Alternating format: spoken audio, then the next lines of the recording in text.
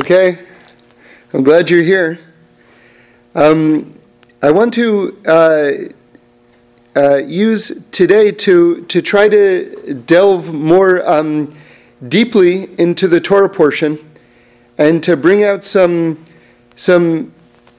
hidden sort of connections. And I'm going to be learning from the Magalia Mukos and from the Jikover Rebbe, and show just these amazing depths, I think, that are right in front of our eyes, but it's it's hard to see unless you're functioning at their level. But they brought it down for us, so we can sort of like swim in these waters too. And so I want to talk about the tribes of Yaakov Avinu, but also I want to begin with a discussion brought by the Magalia Mukos about the connection between Abraham and Yosef. So we really know that when we talk about the Avos, and these are, so to speak, the fathers, we're talking about Abraham, Yitzchak, and Yaakov. Abraham, Isaac, and Jacob. But the truth is that if you really read the Torah, you'll see that this extends into the next generation as well. Meaning to say that Yaakov has 12 children, or 13 children actually, including Dinah, and we're going to go into more depth in that in a little while. But he has 12 tribes. But the leaders, his star student, so to speak, his star son is really Yosef. And the Parsha actually begins with the words, actually it's in the first pasuk, Ele Todos Yaakov Yosef, meaning these are the generations of Yaakov, and then the next word in the Torah is Yosef. And the fact that it says Yaakov Yosef, the fact that they're right next to each other, the rabbis understand that really the essence of Yaakov went into Yosef, really into all of the tribes and into all of Israel. But nonetheless, Yosef has a special status in terms of his connection with Yaakov. And of course, we know just on the most basic level that Yosef was the first child of Yaakov's, great love, Rachel. So there's an emotional connection there. But on a spiritual level, it's very deep as well. We know that Yosef was learning in the tent of Yaakov all the secrets of the Torah. So Yaakov was giving them over to Yosef directly. We also know that there are many similarities between Yaakov's life and Yosef's life. Meaning to say that when Yaakov went away from his family, that he was gone for 22 years, Yosef was missing in action for 22 years. They were both born circumcised. They both had the enmity of their brother or brothers, right? Esav hated Yaakov. The brothers, had issues with Yosef. So this is, so there are many parallels, many parallels. And we learned, I think, last week or the week before, this amazing Torah from the Jikover Rebbe, that in Gematria, in the form of Gematria Milui, which is when you take the numerical count of the inside of the word, that the Gematria of the word Yaakov, using this technique of Milui, equals Mashiach ben Yosef. So there's a form of Gematria where Yaakov equals Mashiach ben Yosef. So again, and especially when you account for this type of gematria, which is really talking about the inside of a word. So if you're talking about the inside of Yaakov, again, how Yaakov gave over his inside to Yosef, the fact that the inside of the word Yaakov numerically equals Mashiach ben Yosef is very meaningful. So all of this is just to, in a sort of like in a few moments, to help to establish the spiritual credentials, so to speak, of Yosef. of the greatness of Yosef, and how Yosef really is a very worthy continuation of the line, and a very appropriate continuation of the line of Abraham, Yitzchak, Yaakov, and now Yosef. So I'm just setting the stage here for you to understand what the Magali Amukos is going to do. Because the Magali Amukos is going to take this construct that we're suggesting and show you how these bookends of Abraham and Yosef work together. Right? Because if we want to say that Yosef really is the end point, then we can take the beginning and the end. And of course, this is a technique that you see in deep Torah study all of the time. You'll take the first word of a pasuk and the last word of a pasuk of a verse, and that will be meaningful. You'll take the Shalach HaKodesh, one of the greatest Torah commentators, says you can look at what's going on in the beginning of a parsha and the end of a parsha, and you can see a great truth will come out when you compare beginnings and ends. Okay, so the Magali Amukos is now going to look at the beginning of this chain, Avraham Avinu, and go to the end, Yosef, and start to see in these two bookends some macro patterns and a real overview in terms of Jewish destiny. And it's going to culminate with what I think is a stunning gematria, a divine gematria, you know. So just again on the most basic level, he starts by saying that, pointing to a pasuk, a verse in the Torah, where it says that Yaakov Avinu now sends Yosef to go and to see his brothers. Okay? Now everybody knows that this visit that Yosef is going to make to see his brothers is going to be a destiny-changing event in Jewish history and world history.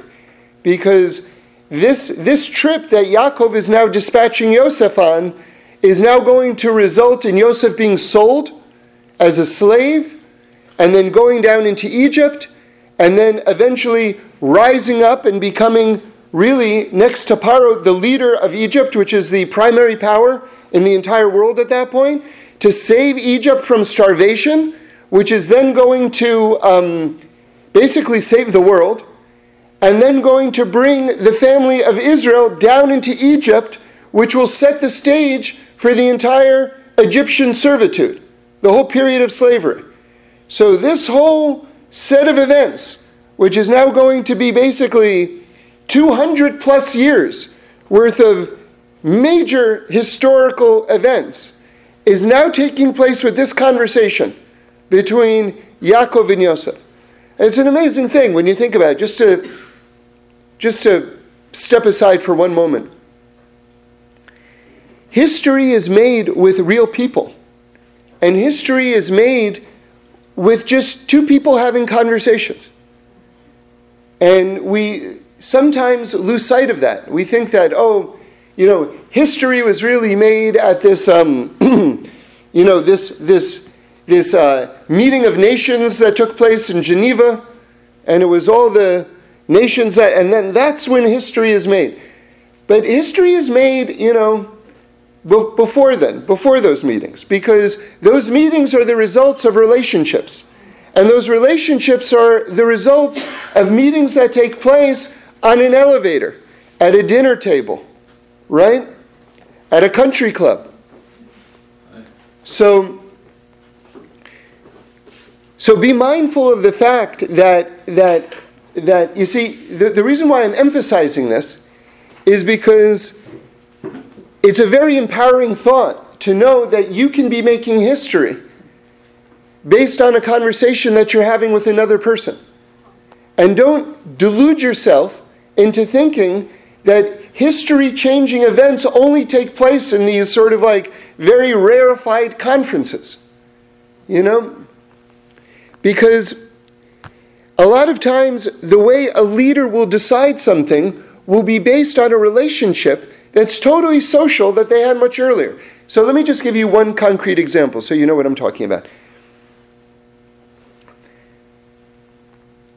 After the UN voted to recognize Israel as a country, it was essentially, remember, the UN was more or less brand new at this point, and it didn't have a lot of clout on the world scene. And remember, the UN was just a reimagining of something called the League of Nations, which Wilson had set up in the earlier part of the 1900s. And the League of Nations was like a big joke, and it fell apart completely. So given that, why should the UN be taken more seriously on the world scene, especially since it was also a newish organization? Okay? What would a proclamation from them mean, amidst a rivalry, an enmity that was going on for hundreds or thousands of years between two peoples? So what if they say that you can have this country, right? What would be meaningful is if the United States of America then recognized what the UN said. So really, everything was kind of like based on, is America now going to recognize the state of Israel or not, based on what the UN did? You see, that's the big thing, okay? So who's the president at that time? Harry Truman.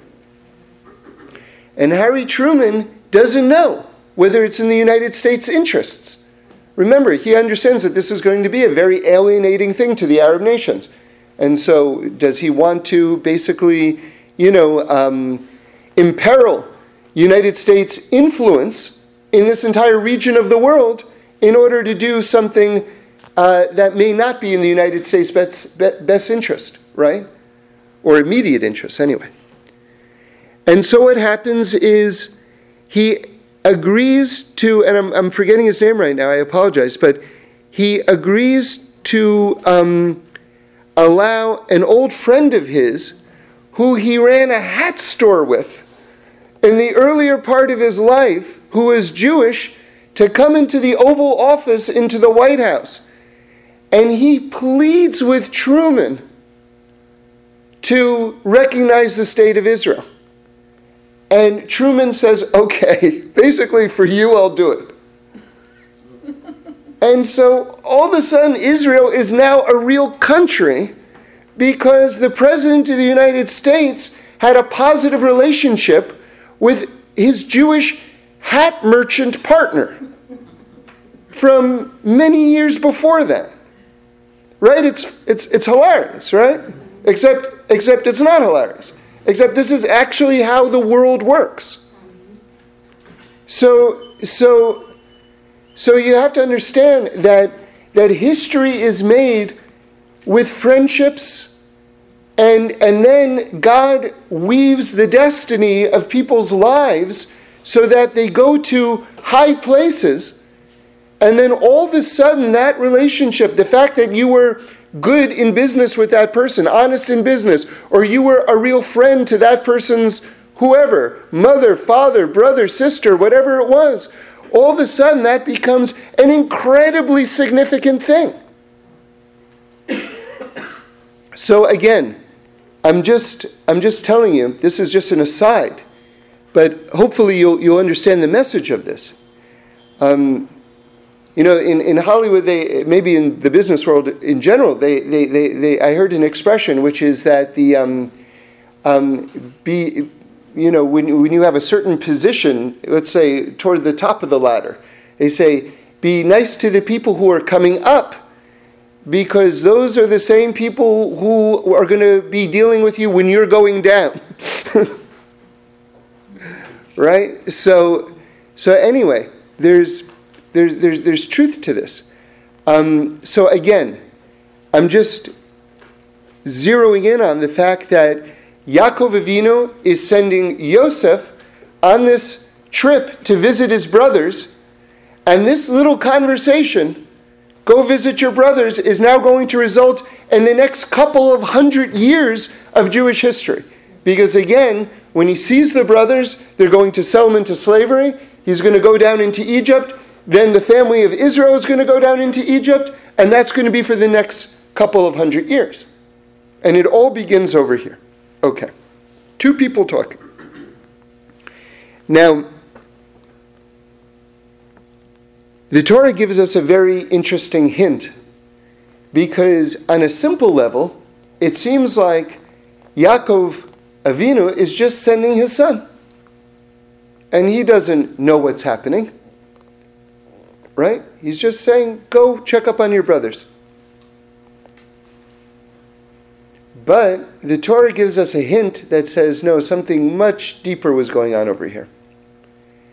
And the hint that the Torah gives us is that it says that this conversation between Yaakov and Yosef took place in a place called Emek Chevron.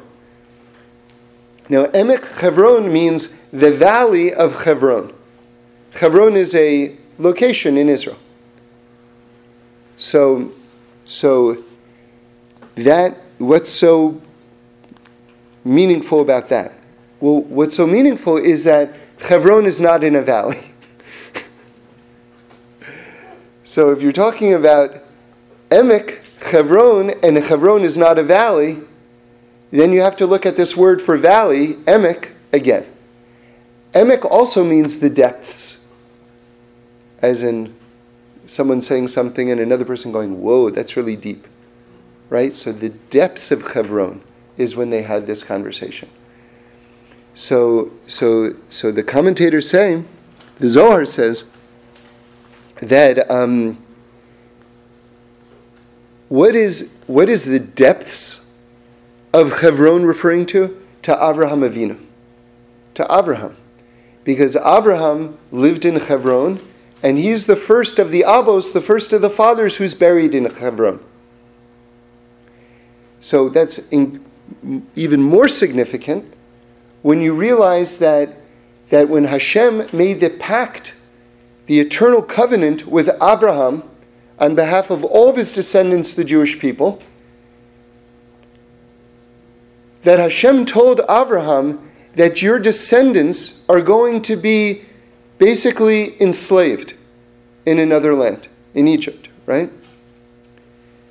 So the Zohar is saying that Yaakov Avinu understood that when he was sending Yosef out on this mission, that this was going to be in fulfillment to what Abraham was told by God. In other words, this prophecy was now going to be fulfilled by sending Yosef to visit his brothers. So Yaakov knew what was going on. Right? So this is amazing. And seemingly, Yosef knew what was going on also. Because, this whole idea that one party knows and the other party knows, we know that from the Akedah. We think that Abraham takes this little baby up on this altar, but the sources say that Yitzchak was like in his 30s, right? And then Yitzchak asks Abraham on the way to the Akedah, where's the animal that we're going to sacrifice? And then Abraham says, Hashem will provide. And then Yitzchak understands at that moment, oh, it's me.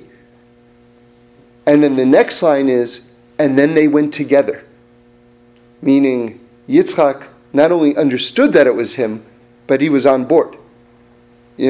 So I'm just referencing this so that if we say that Yaakov Avinu understood the implications of sending Yosef, we have to believe that Yosef also was up to the task and understood the implications of this. Okay. So Yosef goes and he visits. So again, what I was setting up earlier was this connection between Abraham being the beginning of this process and Yosef being the culmination of the process. Right? And here you see, over here, the Megalia Mukos is telling you, right by this mission, this very epic sort of beginning of the mission, they're doing it in the place of Abraham, and Yosef is being sent. All right? Now there's a very interesting gematria now, which is not the one I was referring to before, but another one just to show you the connection here, which is that Emek Chevron, which means the valley of Chevron, where this conversation between Yaakov and Yosef is taking place, and again is the place of Abraham, right? Emek Chevron is the same gematria as Kur HaBarzel. Now that means the iron furnace. When it talks about the Egyptian servitude, the slavery that we went through in Egypt, that is known as the Kur HaBarzel, because it was basically, we were thrown into this molten cauldron, basically. But then we became a nation there. So in other words, again, what's being linked here through gematria is Emek Chevron, which means Abraham, because that was the place of Abraham. That's where this conversation was taking place, which was going to culminate in the Egyptian servitude, which is Kur HaBarzel. Same gematria. Again, linking Abraham and Yosef. Okay? But now it goes further. Because again, this relationship between Abraham and Yosef is sort of like this microcosm that reflects on Jewish destiny beyond that. Because not only is this the beginning of the Jews going down into Egypt, but remember, when the sea splits, the rabbis say, why did the sea split? And there are different reasons given. But one of the main reasons that's given is because the sea saw the bones of Yosef. Because the bones of Yosef are carried out. Before Yosef dies, he makes everyone promise that his bones won't remain in Egypt, but that God promised to take the Jews out of Egypt, and when that promise is fulfilled, that they should take out his bones as well. Which is a beautiful thing, because it's sort of like Yosef, who was the leader of Egypt, right, was basically saying to his brothers and all the descendants, I'm going to be here with you the whole time. But when you leave, I'm going to leave with you. You know, and so that's just an amazing act of brotherhood. So they take his bones out. Moshe actually takes his bones out. In fact, it says while everyone was going to get all the gold and silver from the Egyptians that they left with, right? Moshe at that time was actually looking for the bones of Yosef. So Moshe gets the bones of Yosef. The sea sees the bones of Yosef and splits. So again, it's not just that. It's not just Yosef going down to Egypt. That's still the middle of the story. The story continues that Yosef basically ushers them out of Egypt. And then it says that when we got the Torah at Mount Sinai, the angels didn't want to give it to Moshe Rabbeinu. And Hashem changed the face of Moshe Rabbeinu to Abraham and said to the angels, this is the one who gave you hospitality and this is how you treat him? And the angels went, oh, okay. And they allowed the Torah to be given in the merit of Abraham. So again, we have these amazing bookends of Abraham and Yosef, where it's going down into Egypt, but also getting out of Egypt in the merit of Yosef, and then receiving the Torah in the merit of Abraham. So here you have a whole overview of the destiny of the Jewish people. Now listen to this. This is the gematria I was referring to. To me, this is amazing. Abraham's gematria, his name is 248. Now 248 is especially significant because this is the number of positive mitzvahs in the Torah. Right? Out of the 613, 248 are, God says, do this. And that's 248, which is the numerical equivalent of the name of Abraham. That in itself is amazing. Now the Magali Amukos points out, Yosef is always known as Yosef HaTzadik, Yosef the righteous one. because he was able to withstand unbelievable tests. Okay, he was the only Jew in exile. He was the only one, right? And he managed to maintain his dignity and his religious loyalty and faith in Hashem throughout all sorts of crazy things. So he's called Yosef HaTzadik, Yosef the righteous one. Now the gematria of Yosef HaTzadik, the Megalia Mukos points out, is 365, which is the number of negative prohibitions in the Torah. Which means that Avraham plus Yosef HaTzadik equals 613. Which is, as they say, you can't make that stuff up, It's incredible, actually. And again, that culmination, those bookends, and I think it's especially appropriate that Yosef stands for the thou shalt nots, if you will, because if you think of two of the things that probably most distinguished him, one was the fact that he didn't go with Potiphar's wife, even though there was this amazing temptation to do that, and she was relentless in her trying to seduce him.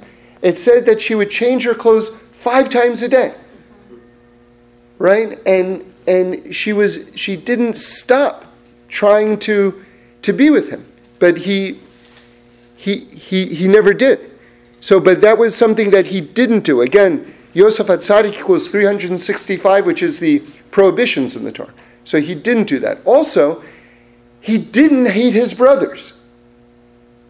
Right? It would have been so natural to have resented and hated his brothers. And he didn't do that. And Reb Shlomo Carlebach says that, and he says this is a chiddush, because generally speaking, when we talk about Yosef HaTzadik, it's that he wasn't with Potiphar. But Reb Shlomo says that he didn't hate his brothers. And that's really why he was Yosef HaTzadik. And he says, I think this is a chiddush, a new thought, because he says, I haven't heard anyone else say this. But in other words, it took, especially after you've been sent to prison and sold into slavery and everything like that, I mean, you have good reason to have, some issues with your brothers after that. And the fact that he just said, it was the hand of God, and God really just meant good to come from all of this, that's an astonishing level. That's astonishing, And to tell you, I'll tell you something, to tell you how great, you see, it always takes 2 to tango, all right? My dad used to say in the name of, I don't know who it was, I think it was Eleanor Roosevelt, that it takes 2 to be insulted. The one who insults and the one who accepts the insult. Just because someone insults you, it can bounce off you. That's an option that you have. Who says that you have to accept the insult? I'll tell you something. One of the greatest things I ever heard in my life, and this is, I think this is in Holy Brother, which is an account of stories about the life of Reb Shlomo Carlebach. Someone went to rob him, and they pulled a gun on him. Okay? So this is a scary business. Someone's pointing a gun at you, a loaded gun, right? And how did he react? He said, I'm so sorry that you have to make your living this way. And he went and he hugged him. Can you imagine, a guy is pointing a gun at you and all you have at that moment is compassion for how this person is making his living? That's astonishing, actually. You see,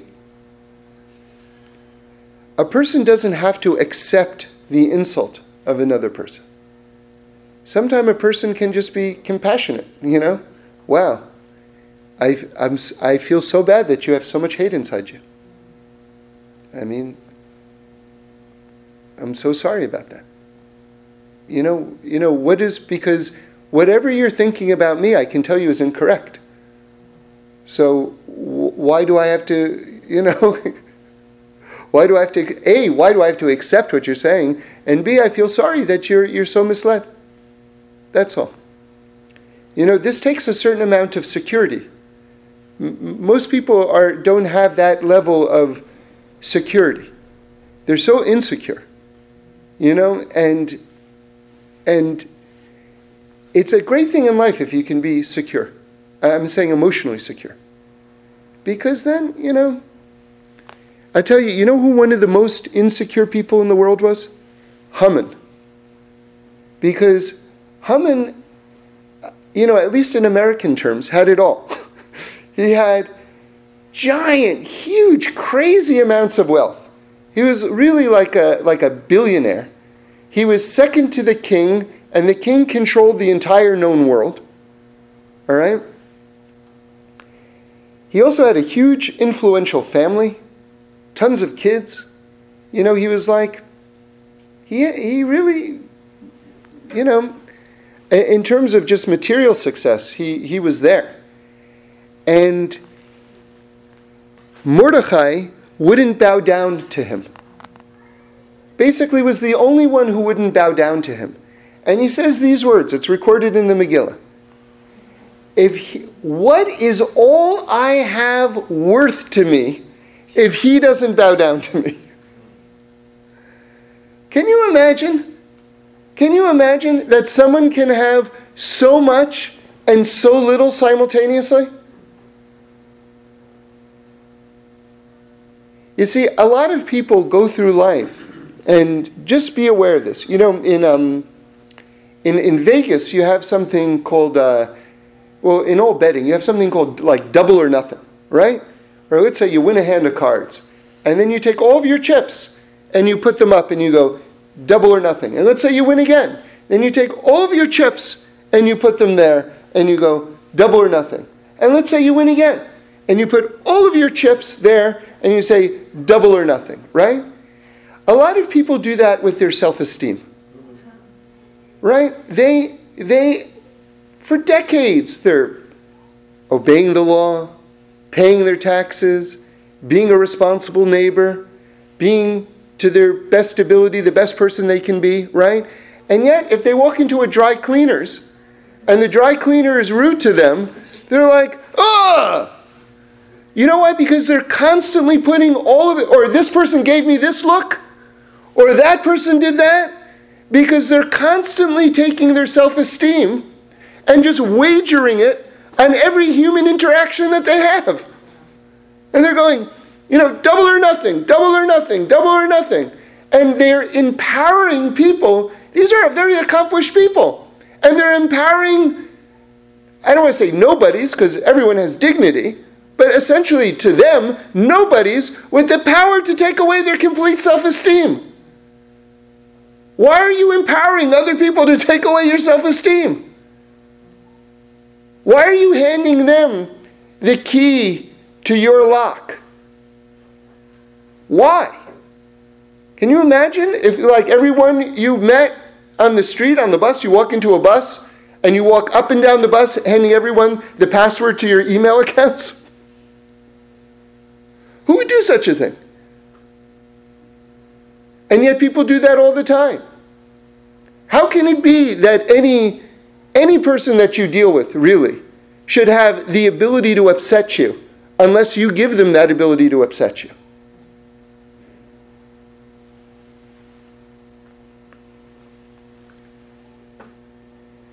So now, let's take a look. So what I'm getting at, let me just finish this point. What I'm getting at is something very tragic, I think. You see, because Yosef forgave his brothers, but there's something that always breaks my heart every time I read it, and it's coming in a few parshas at the end, toward the end of Vayechi, where it says that the brothers never believed that they were forgiven. See, this is the flip side of it. You see, just like it takes two people to be insulted, the one who insults and the one who accepts the insult, and you don't have to accept an insult, right? So, it takes two people to be forgiven. The one who forgives, usually we don't concentrate on that side, right? We say it automatically, that if you're forgiven, that you receive the forgiveness. But here you see that that's not an automatic thing. There has to be the one who forgives, and in a way, just as importantly, the one who allows themselves to be forgiven.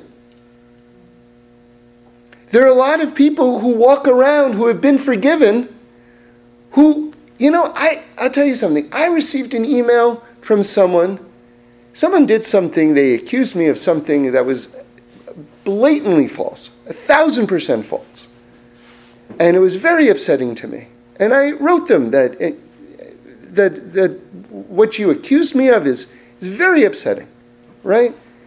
And they apologized, and I forgave them, right?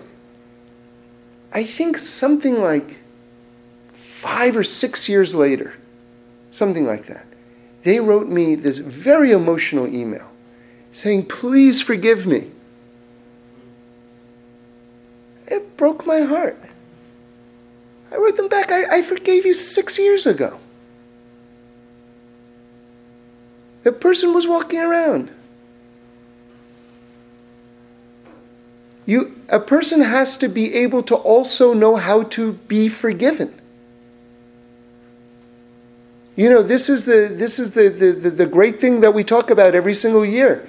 That after Yom Kippur, you say Mariv, right? So you've been in shul all day, you've been basically cleansed of absolutely everything, and now you say Mariv, and you get to Slach Lanu, please forgive us, and you forgive us, and you clap yourself on the chest, right?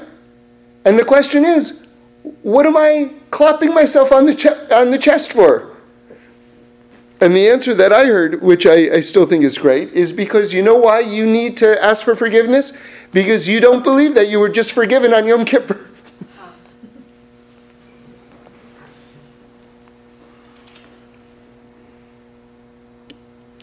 So the brothers didn't reach that level. They didn't believe that they were forgiven, even though Yosef forgave them. So anyway. So now I want to make another point. Something that I heard from Rabbi Safranovich, which is, again, let's talk about on the positive side of success now. Yosef is really, in many ways, the model of success, right? I mean, for him to rise from being in prison in Egypt, remember, Egypt is the lowest place in the world, and now we've got prison in Egypt, which has to be the lowest of the lowest place in the world, right? And he rises all the way to the top, and saves the world from starvation.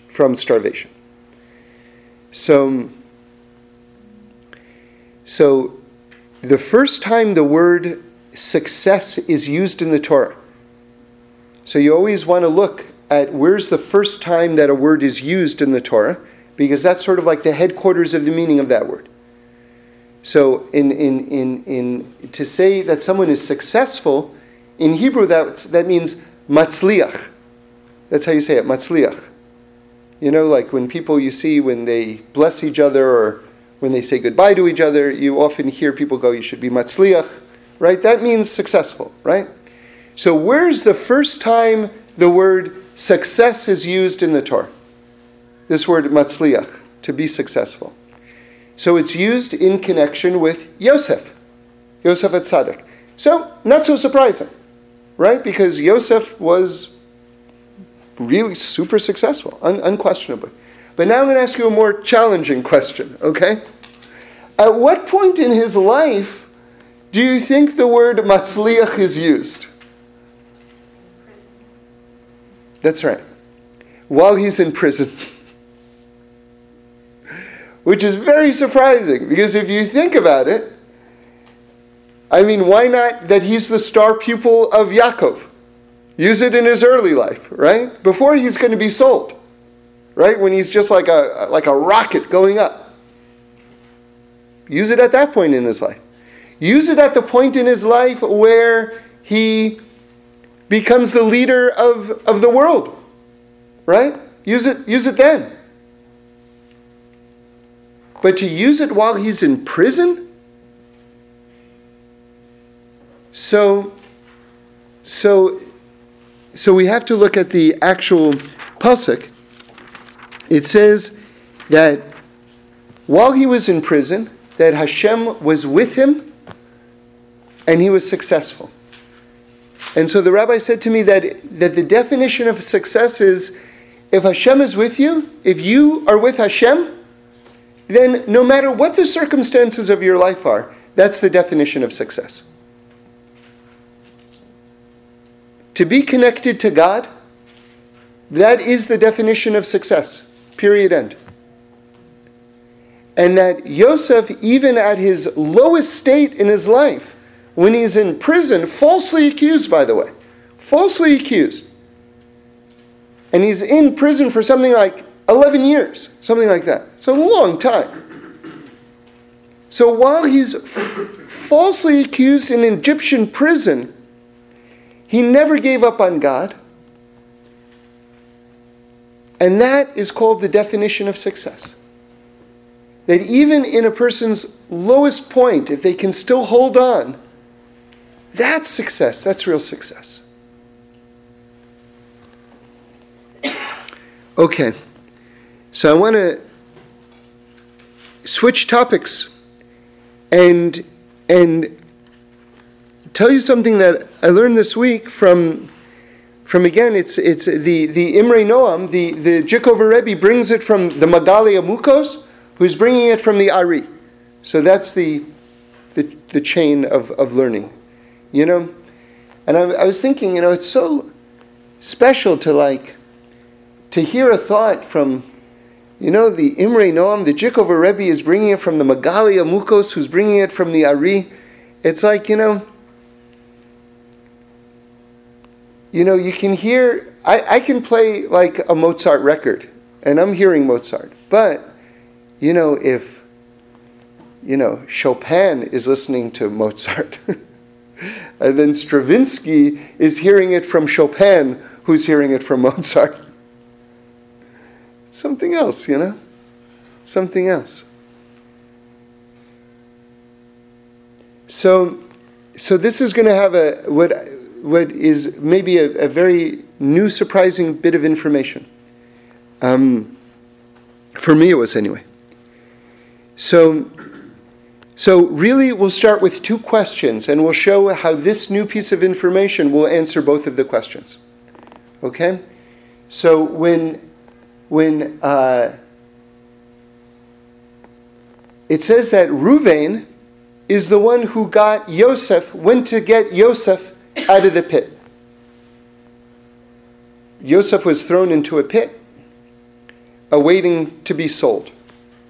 And by the way, it was a very interesting cheshbon, account, that the brothers made, because they weren't positive that Yosef maybe didn't deserve to die, because really they wanted to kill him.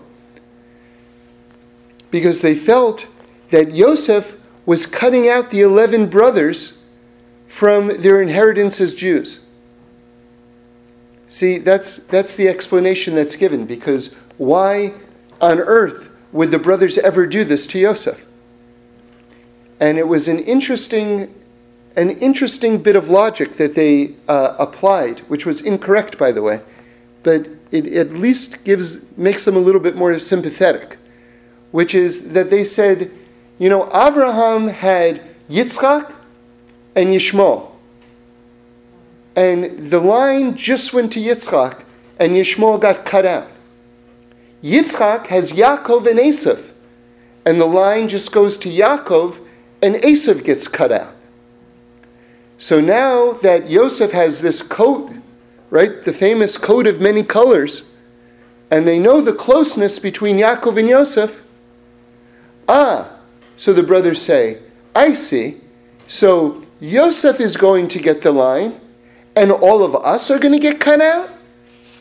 No, sorry, that doesn't work. And he's going to be the one to cut us out? No, sorry, that doesn't work. So, interesting. You know? They were like, are we not children of Yaakov and of Abraham and Yitzchak also? This is also our heritage. So but of course Yosef had no intention at all of doing that. So anyway,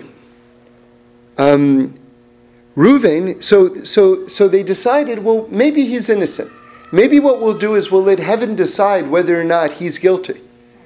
So they put him in a pit filled with snakes and scorpions. And again, this is how the Torah communicates. The Torah communicates very subtly. What it says is, they put him, this is what the text actually says, they put him in a pit where there was no water. That's all it says. So the rabbis go, there was no water? But there were other things. And what were those other things? Snakes and scorpions. So again, the way the Torah communicates, in a very subtle way, right? And the idea is that basically, human beings, if they're connecting to our Creator in a sincere and real way, the animal kingdom is afraid of us and won't attack us if we have that integrity about us, right? You see, when Cain killed Abel, it says that Hashem put a sign on his forehead. And the reason why he put a sign on Cain's forehead is because Cain had lost that aspect of that shield, basically, against the animal kingdom. Because he had murdered, he was now vulnerable to attack because he had surrendered that level of godly dignity to himself. So this is, and he said to God, I'm afraid. I'm going to go out into the world. I'm going to wander and I'm going to be killed by wild animals. So it says Hashem put a sign on his forehead, meaning to say that you are a child of God, basically. And that this was his protection again. So the brothers said, let's put him in this pit with snakes and scorpions. And you know what? If he's guilty, the animals will do it for us. They'll execute the sentence from heaven. And of course, we know that they didn't touch him. They didn't touch him because he was innocent. So the question is, it says Reuven came to get Yosef. So the rabbis ask, where did Reuven come from to get Yosef? What was Reuven doing? And now this opens up a window into a very interesting, mysterious thing that took place. Actually, it's not so mysterious, but it's just striking, just in terms of family dynamics, right? It says Reuven came from doing tshuva. So what was he doing tshuva over? What was he trying to fix in terms of his deeds? Because remember, Yaakov had two main wives, Rachel and Leah. And Leah had just been nifter not so long ago. She had just passed away. And so the question was, where was going to be the main house of Yaakov? Was it going to be with Rachel's handmaid, right? Who I guess maybe Yaakov would have a more of an emotional connection to, since she was the one who was helping his great love, Rachel, right? So maybe it would be natural for him to just remain where he was, and then... But Reuven, who was the first child of Yaakov, and the eldest son of Leah, said, well, now that Rachel is gone, your main house has to be in Leah's tent. And so what Reuven did was he moved the bed of Yaakov Avinu, he moved the bed of his father into the tent of Leah. And that was a bummer, basically. Spiritually speaking, that was a bummer. And Reuven loses his position, basically, of firstborn because he did that. Basically, a person has to understand their real boundaries, and their boundaries in terms of dealing with your parents. And there's certain lines that you don't cross and you don't involve yourself in. And this is one of those things that was basically not his business. And for him to have made it his business and to have done something so bold was considered very, very negative. And in fact, when Yaakov is giving the blessings over at the end of his life, he talks about how Reuven is unstable like water. You know, the firstborn has to have a foundational aspect to them that you don't want to build an office building on a lake, right? You can't build it on water. That's the opposite of a foundation. So the Ari says the following, based on a verse in the Tehillim in the Psalms. When it's talking about the tribes of Israel are referred to as Shiftei Ka. And we're saying Ka right now, but really that's how you'll hear it said. Ka really means Yah, means Yud and Hey, which is the name of God. But people say Ka out of respect. So Shiftei Ka means the tribes of God. That's how the tribes of Israel are referred to. Okay? So the Ari, really, right, one of perhaps our greatest Kabbalist, right, understands Shiftei Ka to mean the following, something fascinating. Remember, Yud and Hey, that's this name, Ka, adds up to 15. So what he understands Shiftei Ka to mean is the tribes of the 15. That actually there weren't supposed to be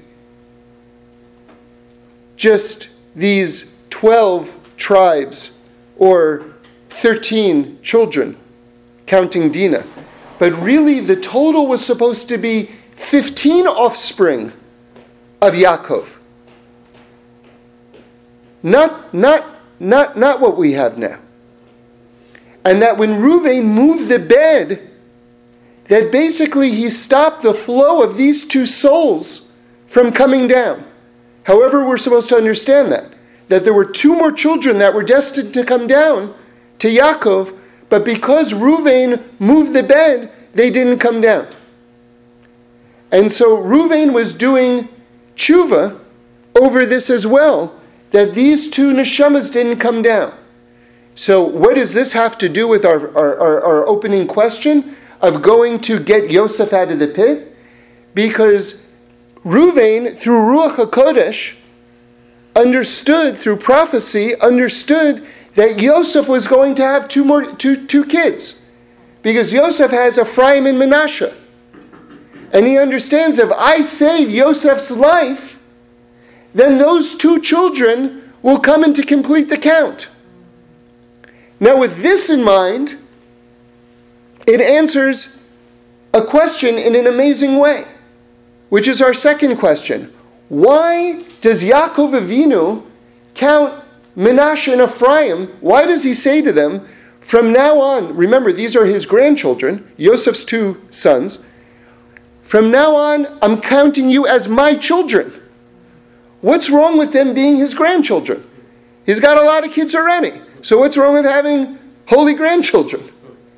Right? Why does he have to change the status of them from grandchildren to children? So with this in mind, you get an amazing answer. You have the 12 tribes, plus Dinah is 13. Yaakov also understood that I'm supposed to have 15. That it's supposed to be the Shiftei Ka, the tribes of Yud and Hey, 15. And so this is why Yaakov Avinu counts Menashe and Ephraim as his sons, bringing the count to 15.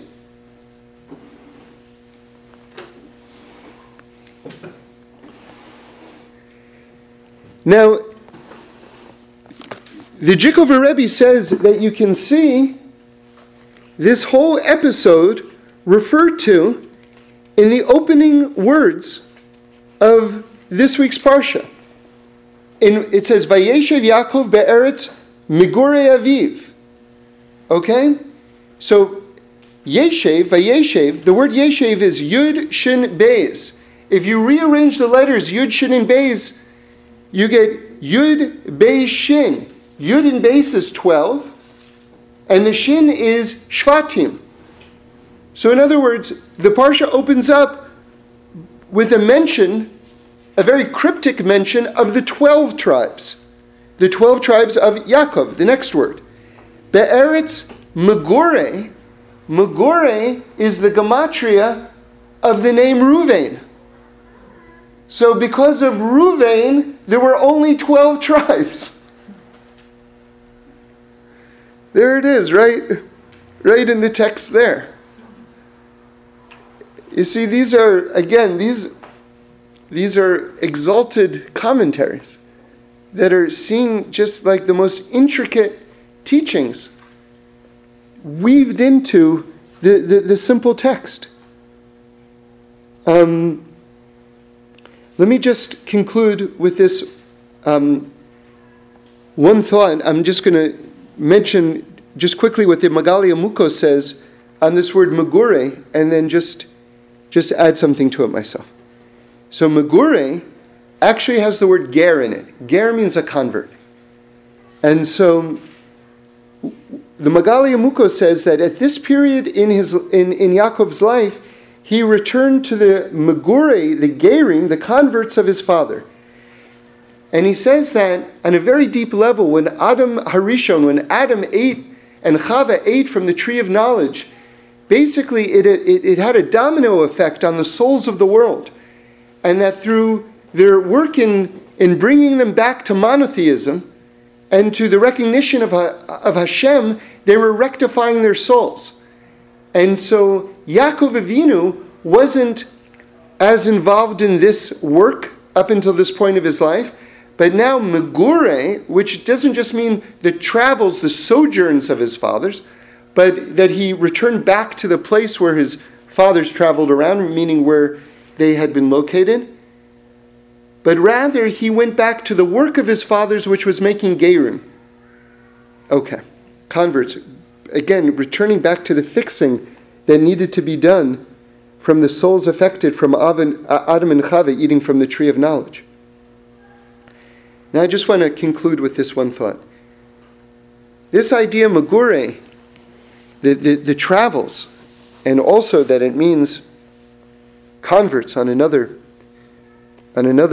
level. You see, if you think of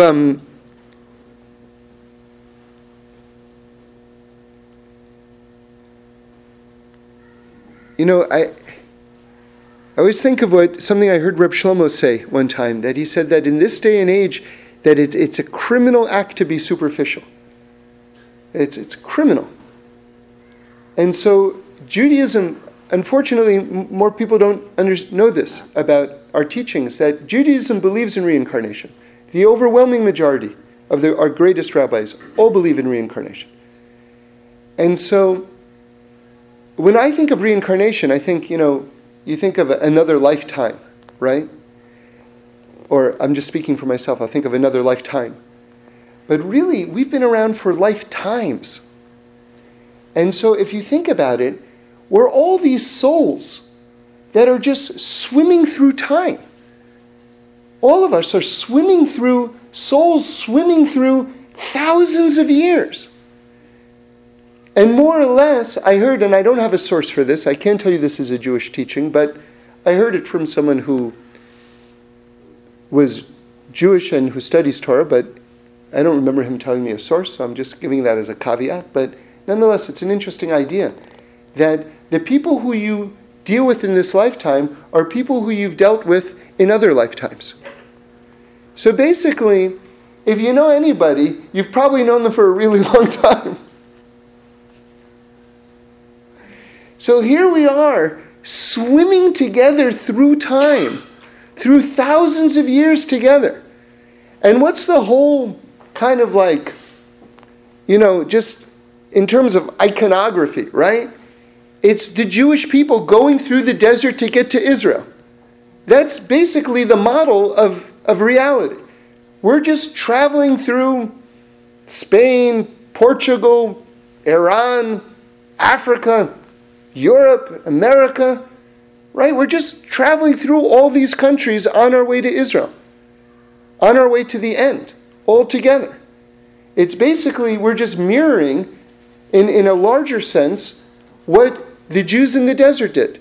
And they traveled in tribes, right? So who knows? Maybe the people who are in Australia, that's the tribe of Gad, right? Who knows? Jews in France, maybe that's Yisachar. Who knows? Who knows? Who knows? But we're basically just souls swimming through time. And we're going to get there. We're going to get there. But what intrigues me about this idea is that when you think in these terms, it's really hard to get upset about a stain on a carpet. You know, when you've got a much broader perspective, then it's sort of like, you know something? I've dealt with these level issues so many times in my life, and I've gotten through it. I'm going to get through this too. And it should give us confidence and hope that we're going to make it. We're all going to make it, and we're all going to make it together. Okay, have a great week. That's good. Thank you.